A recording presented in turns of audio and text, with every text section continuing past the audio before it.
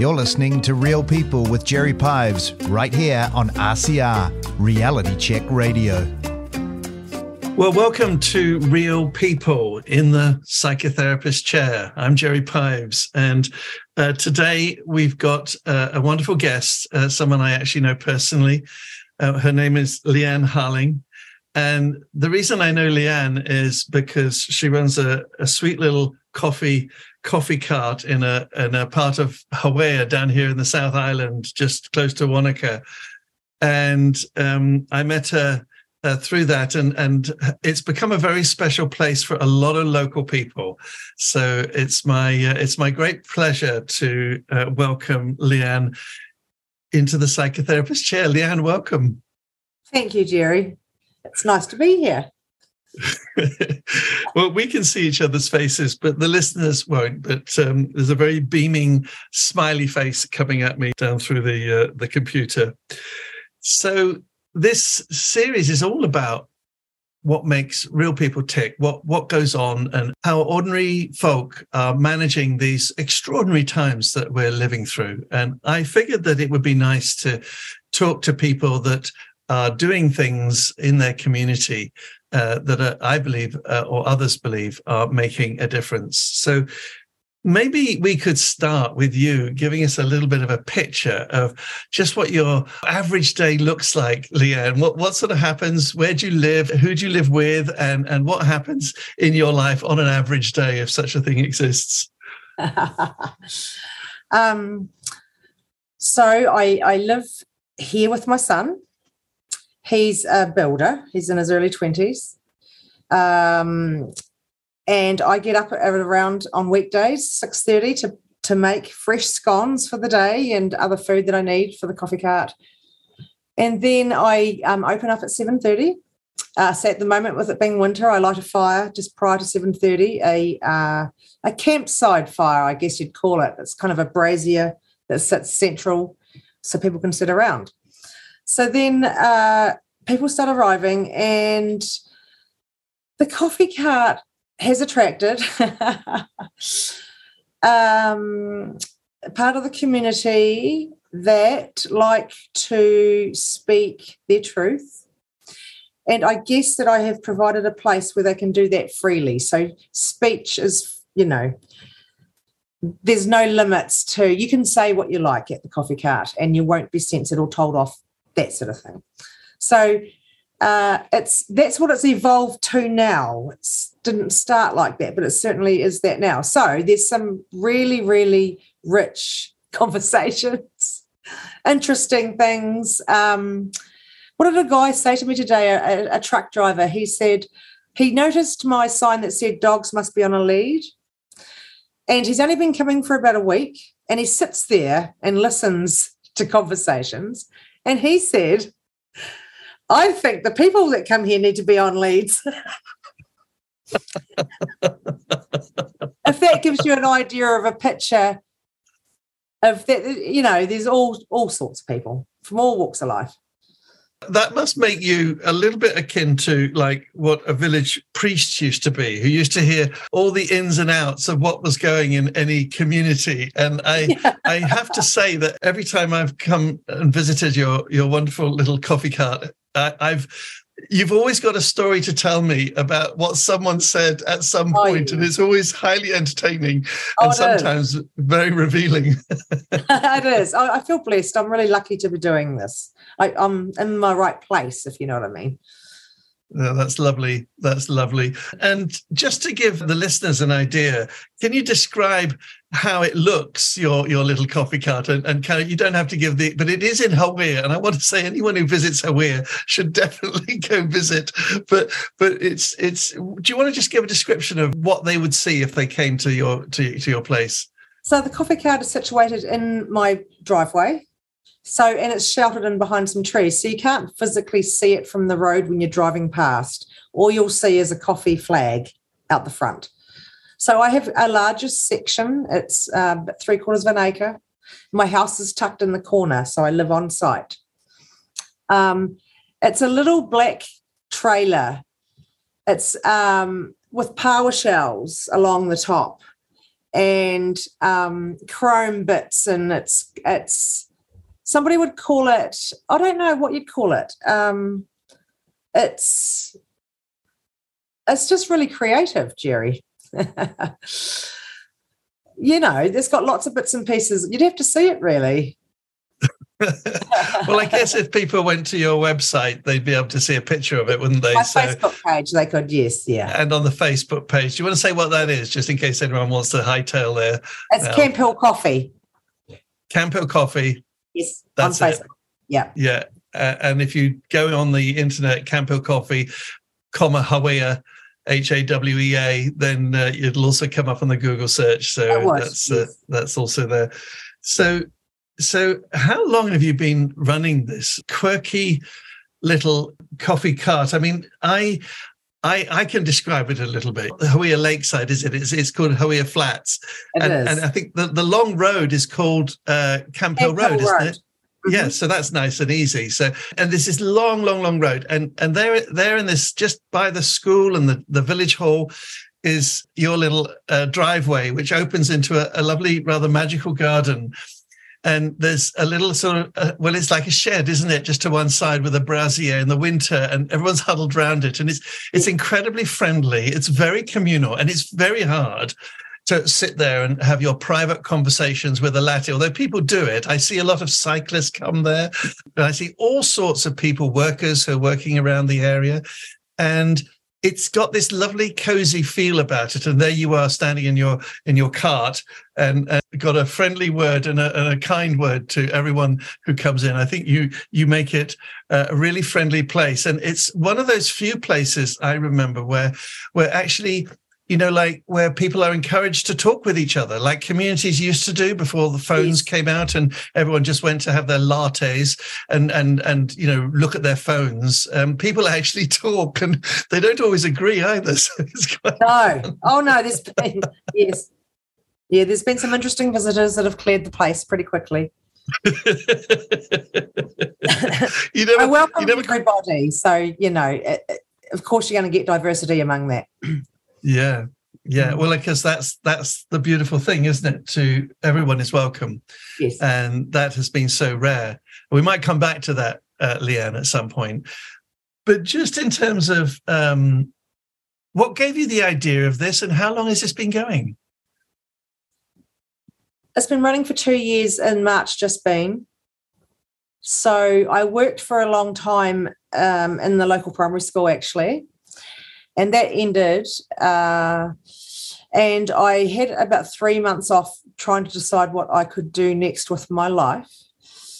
And a coffee cart seemed, I don't know why, I just thought that Hawea Flat needed something. Now, the population was growing, the place was getting bigger, and you can't get a coffee for miles here in Hawea Flat. So and it kind of fell into place, and I'm a really creative person. So in them 3 months from leaving my long-term role at the school was a relatively traumatic period for me because of how I felt when I left the school. And so being creative and creating that coffee cart area helped me deal with that. So for 3 months, I was just really, really creative, painting, you know what I mean, decorating, putting the power shelves up, putting a menu on, doing all the stuff, thinking that one day it might be open. And that day came in March, the 24th, actually, in 2021 is when it officially opened. And it sounds like that in itself was quite a psychological healing to me. It sounds like you used that time and you used your creativity to heal yourself of what you just called a trauma. Mm. What sort of trauma was it with the school? What happened? Can you say? I'm not allowed to talk about it, except that it wasn't really my choice to leave. It wasn't because of the mandate. That was just prior to that. Just prior to the mandates. Yes. So there was some kind of problem or conflict. Yes, within the staff, yeah. Within the staff, and you can't talk about it. So, yeah, that's fine. And it sounds like it traumatized you. Is that right? Presumably you can't talk about that. Yeah, it did.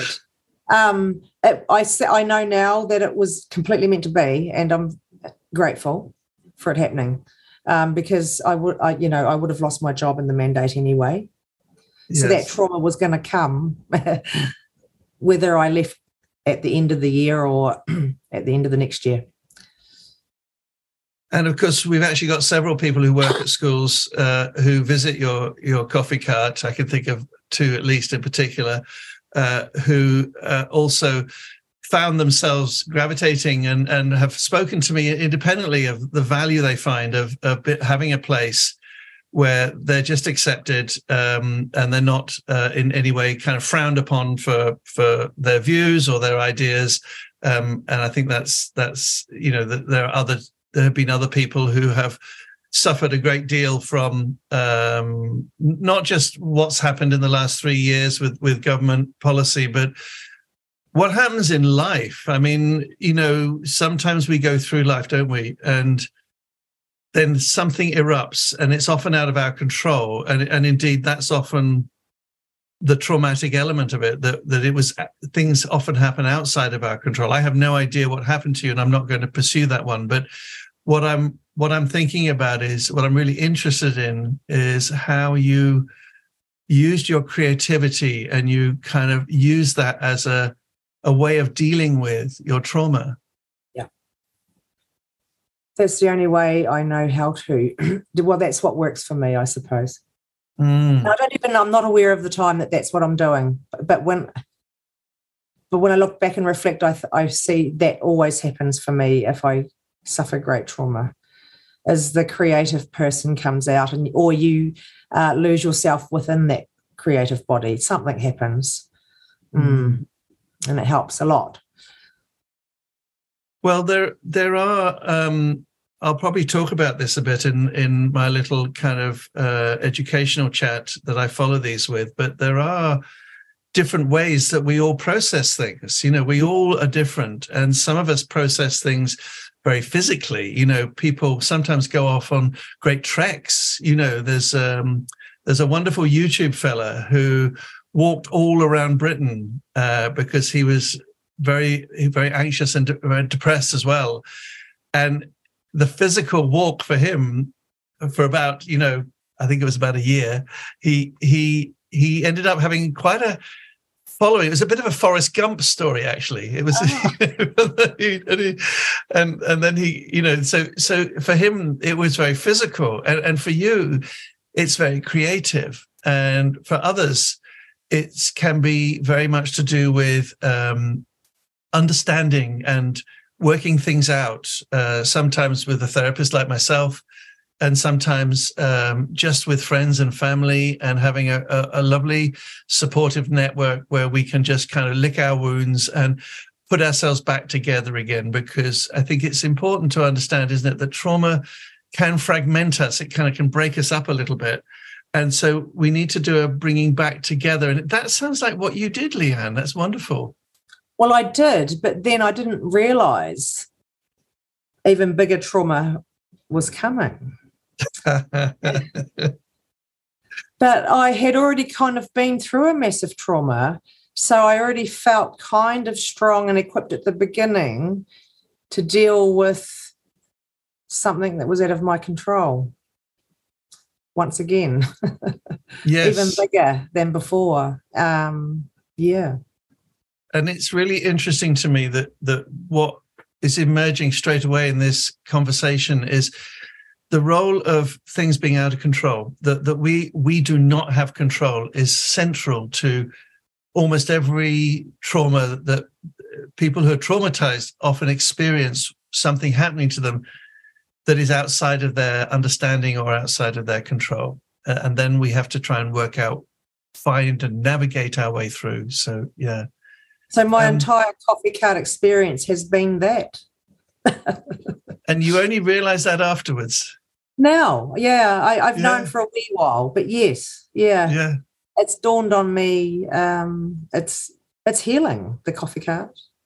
And when you look back, Leanne, when you look back through your life, it sounds like you've done that before as well, that's how you've processed or dealt with things. I think so. Yeah, I haven't always dealt with things in a good way like that. But if you're in control of your trauma, I've had out of control trauma as well, where, for example, my father died when I was quite young, so I went on a drinking rampage, that sort of thing. Whether that changes with maturity and you deal with it different as you get older, I don't know, but I wouldn't deal with that. So when my mother died some years later, I dealt with it quite differently. Do you know what I mean? So creativity, I've learned from being in my 50s. So I guess across my life, I've learned that the best solution for me is the creativity to work through those traumas. It's not harmful like other healings or whatever you do with alcohol and whatnot to get rid of stuff. That's not good. Yeah. Yes. And that is really interesting. And how old were you when your father died, Leanne? So 26. I wasn't really young, but I was kind of really just starting adulthood properly. Yeah, and it was unexpected. So it was a sudden death. Yeah, and so one of my siblings was still 16 and at home, that sort of thing. So that was hard too, for them. And so what's interesting is you went at that time, and obviously you were old enough to drink, so it would be easy to get hold of alcohol. You went from that trauma, and you reached out for something that would, as it were, soothe the pain. So alcohol is used, isn't it, to numb it. Yeah, numb it or take away the thought. Numb temporarily. the pain. Temporarily. Yeah. How long of a rampage was it, if you don't mind me asking? It went on for some months, until I ended up having a car accident on his birthday of all days, and things like that. And then it probably went on for years, actually, Jerry. Drinking. Yeah. Yeah. Just drinking. Yeah. Well, I came from a drinking family. I wonder if was that a method of dealing with things that you had learned from the people around you when you were growing up at all? Was that a pattern? Alcohol wasn't part of my childhood. My parents didn't drink. How did they deal with trauma, my parents? I don't know. I saw my father had anger issues, and my mum just cried. I don't know. Yeah. Because I think what's really interesting is how we learn what we learn and what we work out for ourselves, because often when we're very little, we learn we look at the big people around us and we look for how they deal with things. But that doesn't always decide it. And it's really interesting that the environment never fully explains why we all do certain things in certain ways. And it sounds like your parents didn't drink. No. So how did they deal with upset or disappointment or indeed trauma? You said they had quite a bit of trauma in their time. No, they didn't. No, they probably didn't. They didn't. I thought I must have misheard you. I thought you said they had trauma, but you maybe said they didn't have a lot. My mother had trauma when she lost my dad, and so she went into a depression. He died when she was 47, so that was also menopause time, right? Yeah. She had a really, really rough few years, which of course doesn't, branches out to the rest of her children and things that watch that happening.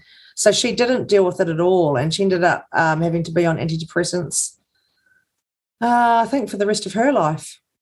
She's gone as well. Yeah. So she had a lot of trauma in her life, and that's why, and she died of cancer.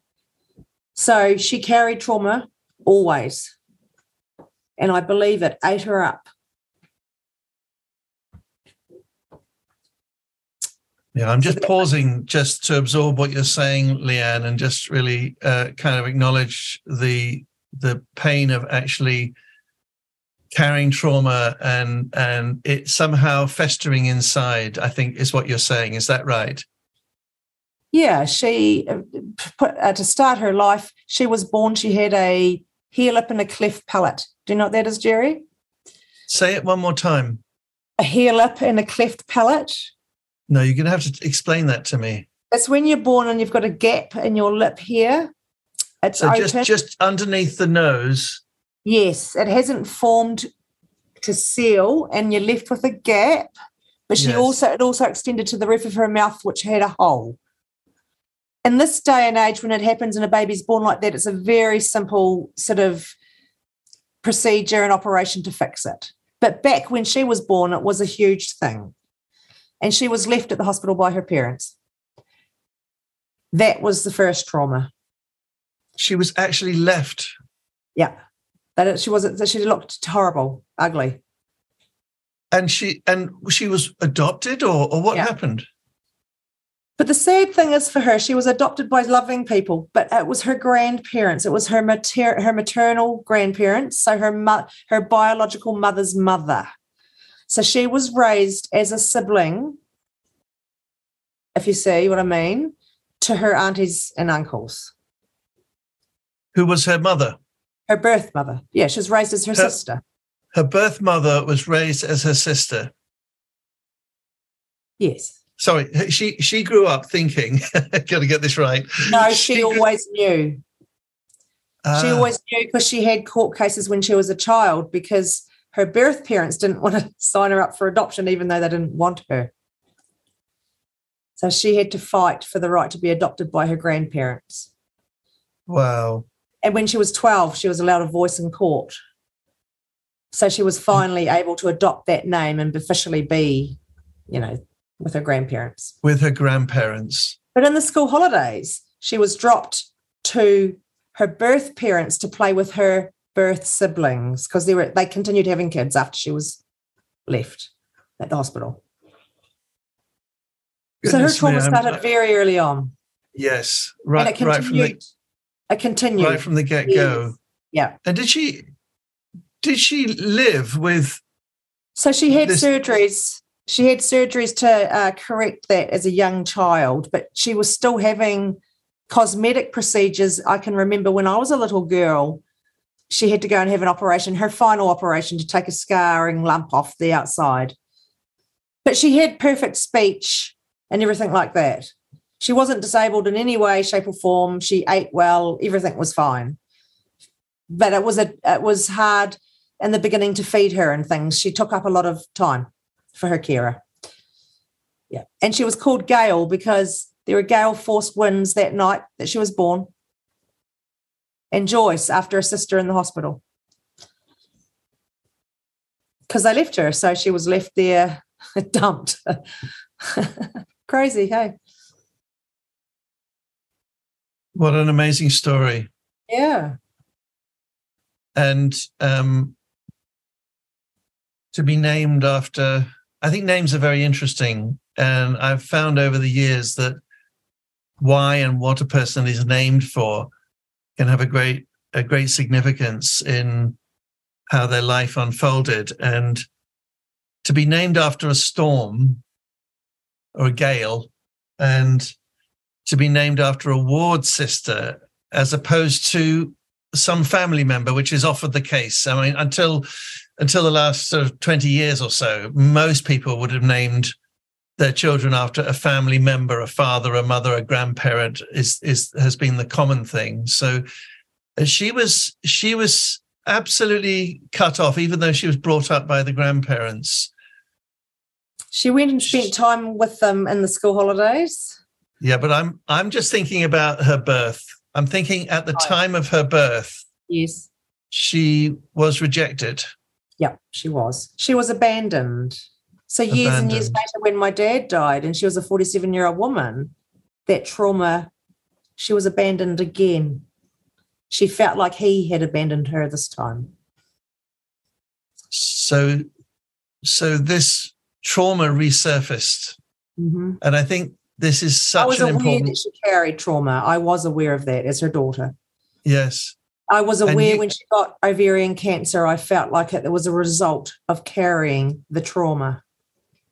She never dealt with it. Yeah.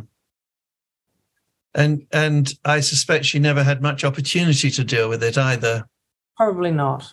I mean, these days, there's so much more awareness of what is going on psychologically and mental health in relation to trauma. But back in the day, I think it would have been. I mean, she must have been born in, what would that have been? 1940 something. 1950. 1950. Yeah. Yeah. Yeah. Hmm. I don't think there would have been too much around mental health support, do you? I recall my brother, I have a brother that has some interesting behaviours, and we were talking about that as adults, and I said to her, do you consider, because he was also a very difficult child to raise, behaviour-wise. I remember saying to her when we were adults, after working in a school for so long, I got to see different behaviours with children and whatnot. Would you have considered that he had an ADHD or something like that, Mum? And Mum said to me, well, back in the day, you never ever went to the doctor for behaviour problem. You only ever went if your child was half dead, actually. That's the only time you ever went. So, yeah, there wasn't that. Even when we were children, there wasn't the mental health. No, it didn't exist. And which part of New Zealand were you growing up in? Was it down this end of the world, or was it somewhere else? It was in Western Southland. Yeah. So a seaside town called Tuatapere, which is on the southwest coast. Most people will have heard of Riverton, actually. So it's about a 30-minute drive around the southwest coast from there. Yes, and I'm wondering, you're saying that your brother, your brother was younger than you, was he? Both of my brothers were, yeah. You've got two brothers yes. Younger. So you were the eldest in this family yes. setup, and so you would have been probably more aware of kind of what was going on earlier. I suspect oldest child often has much more insight into what's going on. Would that be fair to say? Oh yeah, I had as a young girl, I can remember feeling like I'd outgrown my family already. I felt trapped in a small wee town with yes. small-minded people, and I knew as a young girl, isn't it interesting, that I was born for better things. Than to sit there for the rest of my life. And yeah, I don't know, weird. I'm fascinated at how you found such a creative way out of trauma, and you had grown up knowing that trauma was being carried by your mother, and then as an adult, whilst you were off on your drinking spree, your mother was kind of re-stimulated. Her first trauma was reappearing with your dad's death, and so she went into you say that she cried, and she became very depressed, and she was on antidepressants, and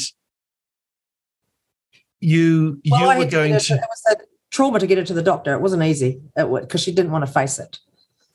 And then when she did go to the doctor, she broke down and let it all out. And then what happened was the doctor broke down at the same time with her and stopped working, like type scenario, while they sorted their own trauma. So the doctor was carrying a whole bunch of trauma. Must have been. And my mum must have unlocked that somehow. So your mum, this is amazing. Your mum turned up after you, you were 26 at that point. I made an appointment with her GP, the local town doctor. Yeah. And you kind of frog marched her into the GP. Oh, it wasn't easy, but she went. Yep. Yeah. And I only found out this later. She must have broken down, sobbing, crying, letting out whatever. I don't know. I don't know what that was like, but it would have been big. if you know what I mean. There would have been a lot pent up, wouldn't there, inside? I think so. And I think at that point she must have done that. And the doctor, I don't know what happened, but the doctor didn't do so well for a while. Must have triggered something. My mum's grief must have triggered something. And isn't that interesting that the way in which one person's trauma, if the trauma is allowed to be expressed, it triggers everyone else's trauma. It doesn't do. And so if you're in a community or a culture where the grieving, and this is all about grief, isn't it? This is grief at your father's death, and probably grief at her own abandonment by her birth parents for herself when she was a child. So you've got layer upon layer, and I won't bore you, but the research is very strong on this, that actually we're more likely to be traumatized if we've got history of trauma. And I want to remind you that you said, oh no, I don't think they had much trauma, and now we're uncovering such not a can of worms, but such a deep amount of pain and grief going on that you're and she would have been carrying that. And of course, as a young child, I wonder if that impacted you. Do you think that you said she cried a lot, and you said your dad shouted a lot, or he had anger issues? And you said that she was... Yeah, I suppose she only cried with big events, not all the time, sorry. Okay.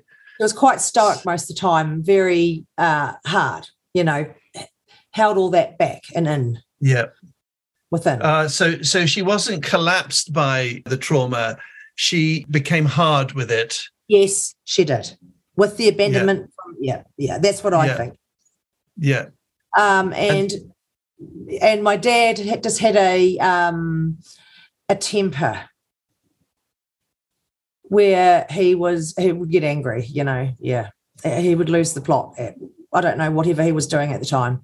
But that anger, you just grew up. So I was never ever, it wasn't physical. It was within him, but it was unreal to watch, a fuse blowing. And would he direct his anger at things then? Yeah. So I'll give you an example. My pet rabbit, was eating his carrots in the garden. He wanted to shoot the rabbit because he was precious about his garden. He got his gun, which had a lever that you pulled out the side and it would click, but it didn't click into place, so you could load it. So it flicked closed and cut the top of his fingers off. So the rage, and the rabbit, meanwhile, still eating the veggies, right? So the rage. So he comes inside saying to my mother, swear word, fix this, swear word, fix it, and booted the washing machine and broke his toe.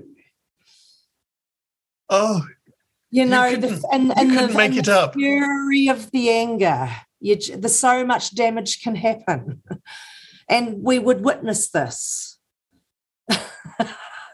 Yeah. It's ridiculous. And what was that like? I mean, what must have that been like to grow up Well, with? it was easy because I didn't know. It was just common.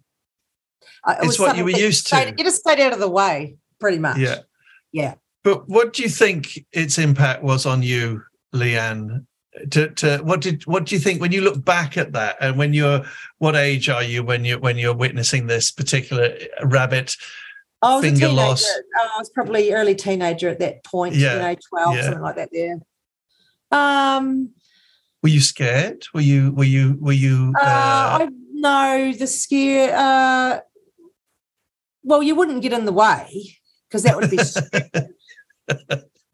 I don't know. I never got in the way to know that, but you just knew it. Do you know what I mean? You knew. You just had an intuition that you'd stay out of the way and you'll be fine. Yeah. And you were. What did I see? Somebody that was completely out of control? I don't know. I haven't really analysed it. No. I know that it has happened to me in my early years, raging out of control over ridiculous things and having to try and overcome it. And I knew that come directly probably from watching it. You learn behaviours, don't you? Yes, isn't that interesting, really, when we stop and we think about how we learn to process our emotions, and what you saw was someone who was clearly struggling to control his emotions. Interestingly to me, though, the anger seemed to get directed back at him. He chopped his own fingers off and he broke his own toe. Yeah. So got worse and worse for her. And then I guess what would happen then, it would end somewhat, but he would go take himself away, I guess, to calm down. And then we could deal with the situation, what was wrong with his toe and his hand and but it would take it must have been hard for my mother. But I had an incident maybe about 3 years ago. I just had to take my dishwasher out for this because it was going to be replaced. And the leg must have been stuck on the vinyl, right? So I'm calm.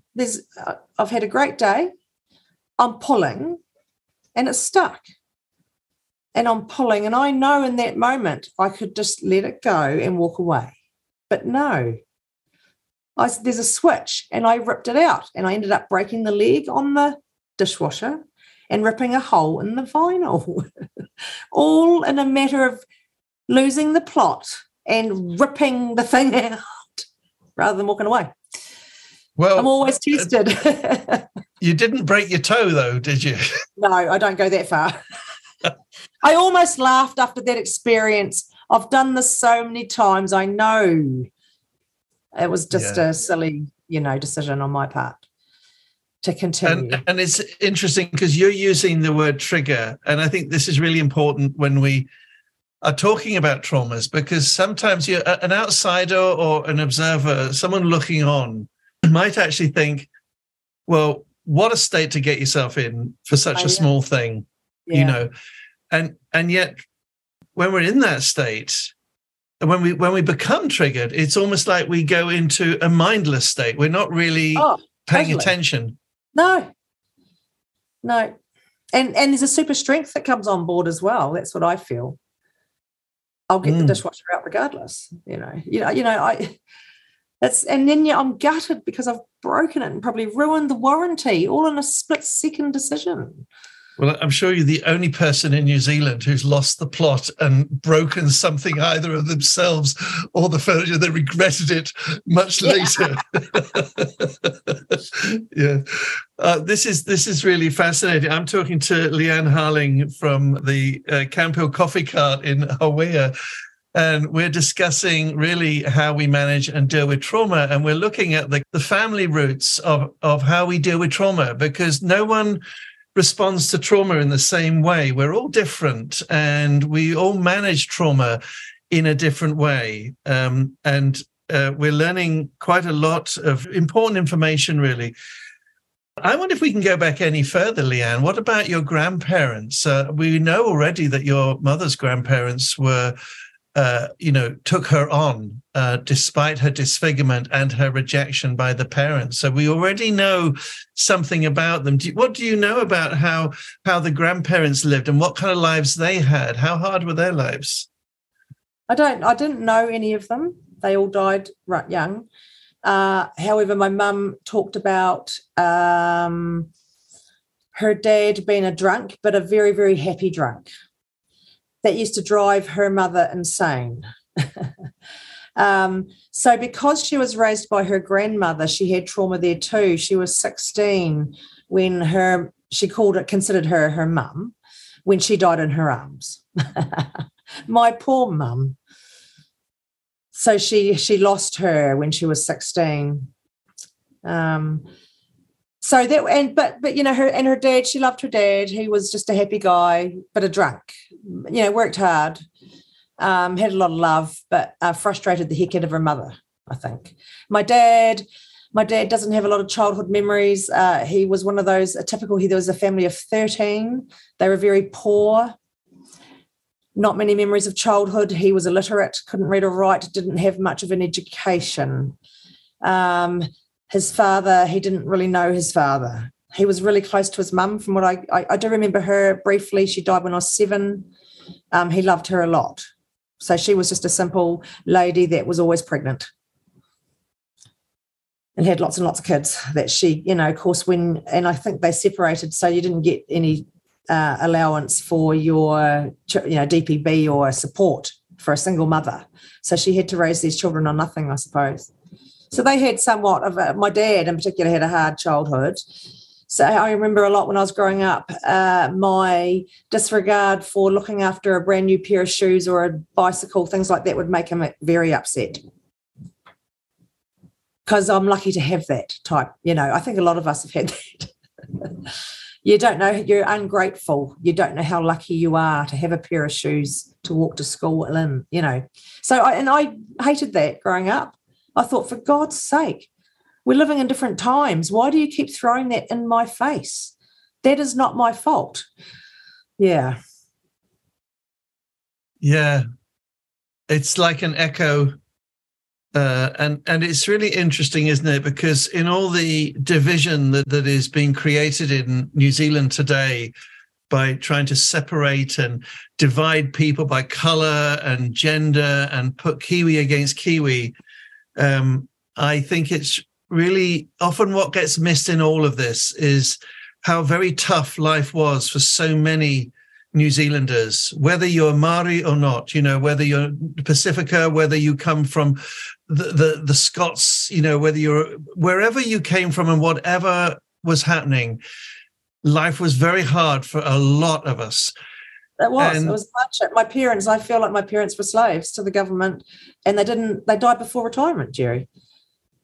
You know what I mean? Said, but that's a rip-off. It sounds like only your paternal grandmother you only knew your paternal grandmother. Is that right? Yeah. To meet. Yeah, I met her biological parents as well.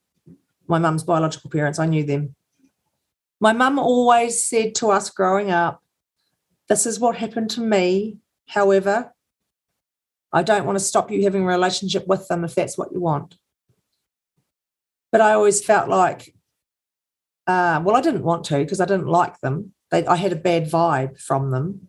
But also I thought that was a bit of a slap in her face. I could sacrifice that. But I didn't feel like I was missing out on anything. Yeah. And how did it turn out for you, Leanne? Because when we started, you did say you were living with your son in his early 20s. So what happened for you as a young woman and becoming a mother? Can you share a little bit about that? Because I wonder how that would have impacted you, really. All that history that you've described is quite a lot to be carrying on your shoulders as you go forward and become a young mum and all of that. So I met a young man when I was 19. I moved to Melbourne, and a couple of years later, I met a man that I brought back and married him. He's my son's father. So we separated amicably. He's still my best friend, but for me, he drank too much. Once again, I don't come from a family of drinkers, and I don't know how I ended up with one. Actually, we both were, Jerry. So when I said I was having my wee spree, we both were. But when I got pregnant, my life changed, of course, and his stayed as it was. As we were both in that, doing that, drinking together. Yeah. I got pregnant, and obviously, I can see that's where it so slowly started having separate lives. So when our son was 7, we separated. And he's still your best friend. He is. Yeah. Wonderful. Yeah, that's so lovely to hear that you've managed to sustain that. Yeah. And that connection. And how many children have you got? Just one. Just the one son. Yeah. Yes. Yeah. Well, listen, this is really interesting because I'm thinking about the role of alcohol in your own early experiences of trauma, and then how it's appeared also going back in your family roots, so that your paternal grandfather was what was described as a happy drunk, but not so happy, because it sounds like your paternal grandmother, it sounds like she had a pretty hard time with that. So I'm wondering how happy a drunk he was and what that expression might hide. It sounds like the expression a happy drunk could potentially hide a multitude of sins. What do you think? Mum sort of described he'd come home from the pub happy, and she would be upset because a job hadn't been done that needed, or something like that. And he would refuse to argue with her. Absolutely flatly refuse. He'd smile and And she would scream at him, and she got nothing. He was just smiling. That's what she meant by happy. Yeah. He didn't have an evil bone in his body as far as that. He's just a very happy drunk. But yeah, he must have had trauma, I suppose, or something. I don't know. I've got no idea. I was going to say, do you know anything about, how far back your family history goes? Does it go back any further at all? I mean, my mum did some genealogy, we did a genealogy course and that together, and we've traced names, but we don't know anybody. No, we don't know. Do you know where they came from and where their roots were, where your family roots come from? English, and it looked like we come on whaling boats and things like that. But with what I've learned in the last few years, Jerry, I have no idea where I'm from. My mind's changed a lot with that. But supposedly, in the time when I was younger and we did this, it looked like our family come in from England and Scotland, those areas. Yeah. And what's changed for you then? I'm just fascinated by what you just said. You said you don't know where you're from anymore. No, I don't. Everything has changed, Jerry. And what do you mean? You don't know whether you came from an alien or... Something like that. I mean, I don't think I came from an alien, but it's something like that. Everything that I have been taught, I think, is a lie. And my world, as I knew it, is not anymore. My reality, as I knew it, has changed, for the better, I think. But, it's been interesting. God. Yeah. I feel like we're touching on something which is a very big subject for you, and I'm just thinking about what you feel you once believed or knew that you no longer believe or you doubt. Is that what you're saying? That you now have more questions, or you think things are changing? Help me out here, Leanne. I'm floundering. For me, it sounds ridiculous, but I'm just going to put it out there. One of the most, I started looking into things with the vaccine rollout, which started with looking at that. And it led to other things and other things and other things. And one of the most massive things I've probably found out is that, it's difficult to get it out. I don't believe that we're living on a spinning globe. There you go. So that big. Yeah. So that's massive for me. I once thought, well, what does it matter? Whether it's that or this or that or this, what does it matter? But I'm changing every day.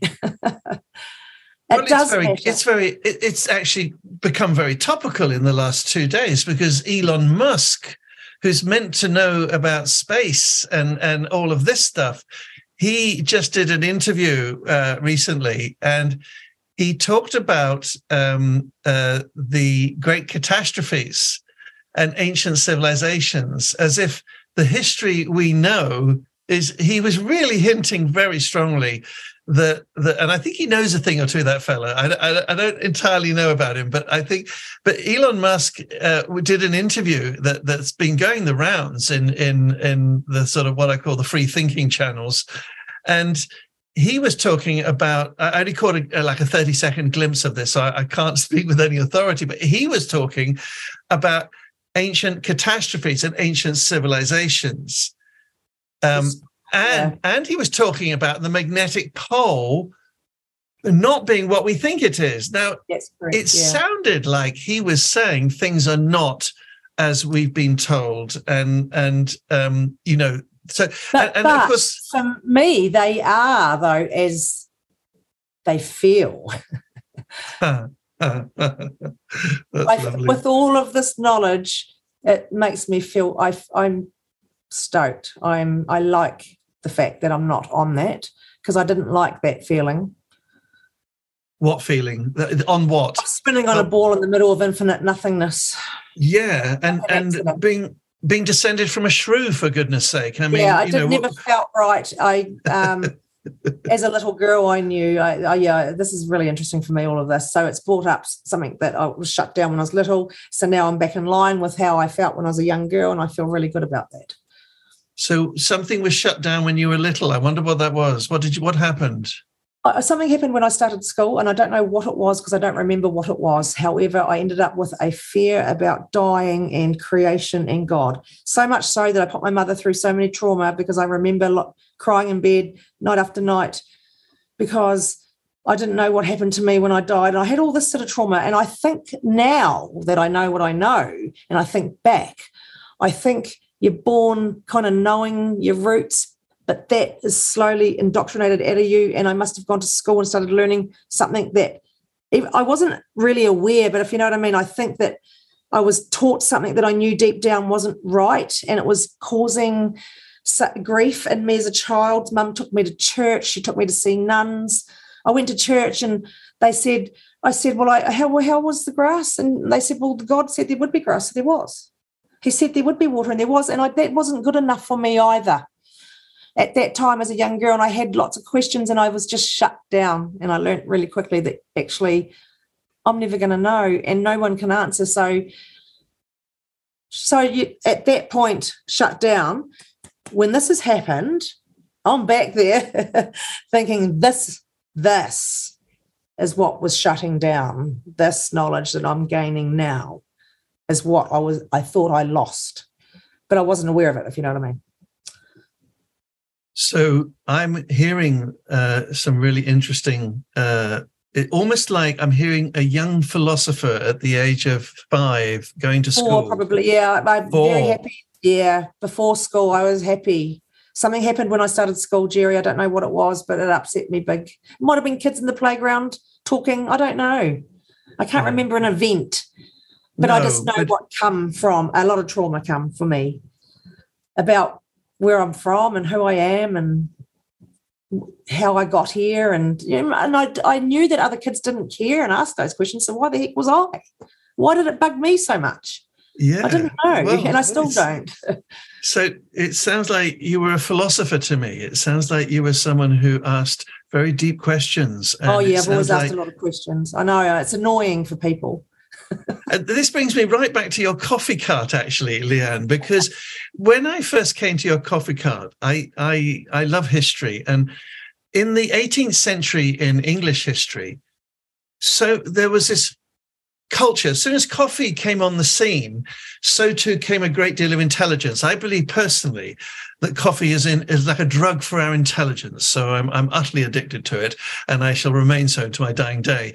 But what I know is that when coffee arrived in Britain, coffee houses sprung up everywhere. And the 18th century population became addicted to coffee, rather like we are now here. I mean, New Zealand's a wonderful coffee culture. And I think that's why we come up with such brilliant solutions to everything. I know I talk with a posh English accent, but I am actually born Kiwi. So I am a we when it comes to Kiwi. And I spent a large deal of my life feeling I didn't belong with them over there in the UK.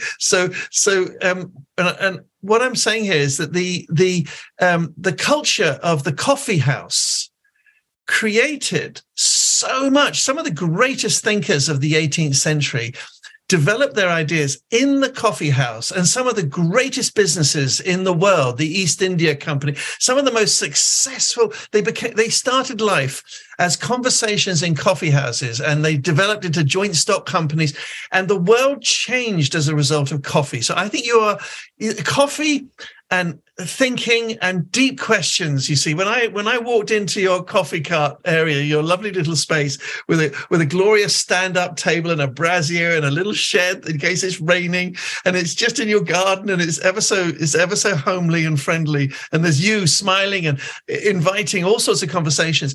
It makes me think that the coffee house can become a powerhouse for our future, and certainly with what has happened, and with all that's gone on in your life, this deep thinker, I sense that this deep thinker would come, and you've created this environment where people can talk deeply. I mean, when I've been there, I occasionally stopped talking. You can tell it happens now and then. And I listen, and around me the conversations are buzzing, and they could be about anything, but they're like 2 or 3 conversations. And I'm just very happy to sip my coffee sometimes and listen into these conversations because they're so deep. They're so real. What I learned from the lady because prior to starting my coffee cart, I've had absolutely no experience in hospitality. And I didn't really visit cafes. I didn't drink coffee actually. So the cafe culture or that scene wasn't something I'm familiar with. So I opened my coffee cart. The lady that trained me talked about this coffee culture that used to exist in New Zealand, and she said it's gone. And it was a culture where people would come in and you would talk if somebody was at 2 tables down, it didn't matter, you talked to that table. So everybody talked across the room to each other, right? She said, because she's been a barista for 20 plus years. So she's seen this. And what has happened over the years is now no one talks across the tables. You go in, you don't even look outside your table. You put your head down at your table and that's where you stay. And there's none of that. Culture's gone. So when she sees my cart, she's explaining to me this is how it used to be. So isn't that interesting? That's wonderful. I'm hoping that anyone listening to this is going to be utterly inspired to open up a little coffee shop in their garden for their local people, and people can start talking to each other again, because we're losing the art, and it's almost as if there's a determined effort to destroy our human connectedness, and that's another very big subject. But listen, look, we're looking at.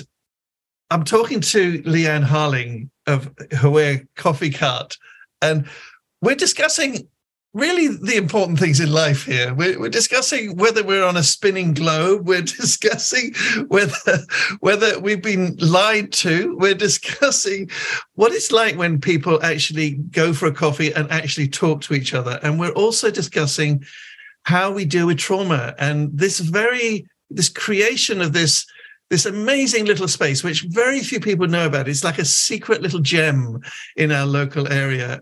And you wouldn't know it unless you know it, that it's there, really. You could easily drive past. And I think we're discussing also how this came out of trauma, that this actually was the creation of Leanne, your creativity bursting forward as a way of dealing with what sounds like an upsetting trauma, a very tough trauma to go through as you left a local school. And it sounds like, for people to walk into your little space and to know that trauma created this and your solution to trauma created this. One of the greatest writers about trauma is a man called Peter Levine, and he wrote an amazing book called Waking the Tiger. And in that book, he says that, one of the things about trauma is really the wisdom that can come from it. That trauma carries a lesson if we can just hear it and process and understand what the trauma carries a healing within it, that within the terrible things that happen to us, there is a healing opportunity. And I personally believe this about sickness too, that when we're sick because we have something to learn. And that life is a journey, not a destination, that life is a continuous unfolding and discovery of who we are and what life is. And I think, like you, I was a bit of a philosopher when I was little as well. And that set me on this path. There's very little distinction between, spiritual understanding, philosophy understanding, and psychology. All those three to me wrap together.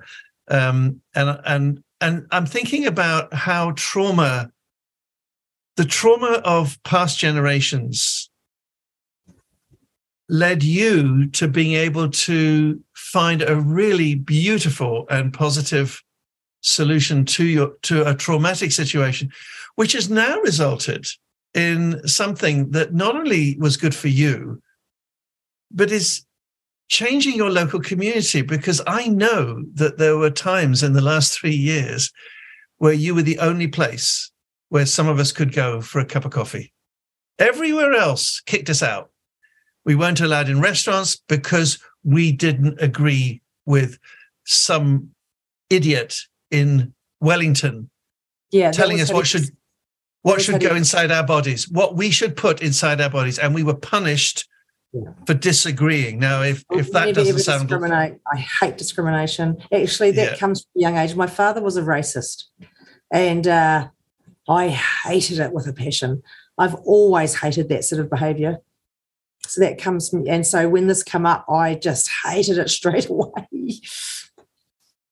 Hated it. And isn't it so ironic that a government, a politician who touted herself around the planet, around the world as this wonderful, caring, kindness, take one for the team, was brutally and maliciously targeting anyone who didn't do exactly what she wanted them to do, which is the very footprint of fascism, of trauma, of totalitarianism. I mean, it is. It's totalitarianism, ruling by fear. That's what she did, and so very well too, I might add. I feel like you've just opened up another amazing Pandora's box of valuable conversation about racism and also how Kiwis have carried very racist views. There's a history of that. We know that.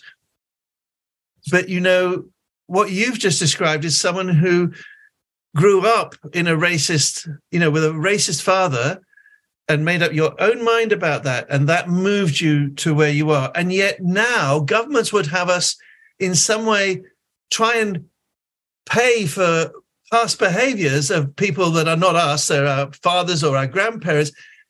And we're not even racist anymore. So suddenly... And those behaviours that happened in the past didn't even happen anyway. So it's all based on a lie. Yeah, how much truth can we tell? And when you talk about, historical guilt, well, you better get your history right. Yeah, that's exactly right, Jerry. You better get your history right, because I found out, I studied history, and I'm discovering that practically everything we were told about history, that's correct, was a lie. And I know, that's division, always trying to create division.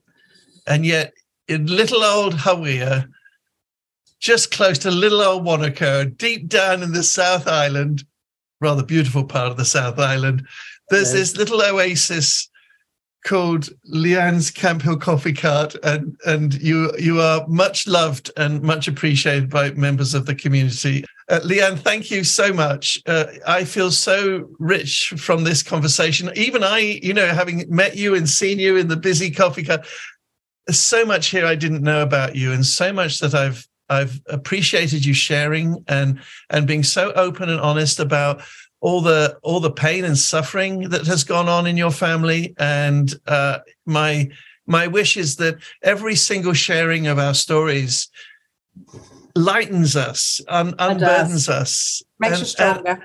Indeed, makes you stronger, and also that somewhere in the other world, that when these things get kind of talked about and shared and made sense of, there's a kind of forgiveness that goes out into the world, into the energy spheres, and it kind of, it heals past generations too. I wouldn't do the work I did if I didn't have some spiritual idea that when we understand and we make sense of what's happened, we're also releasing the spirits of the dead, the ancestral spirits, so they can travel where they need to travel. I feel sometimes they're bound to us because we don't deal with these things.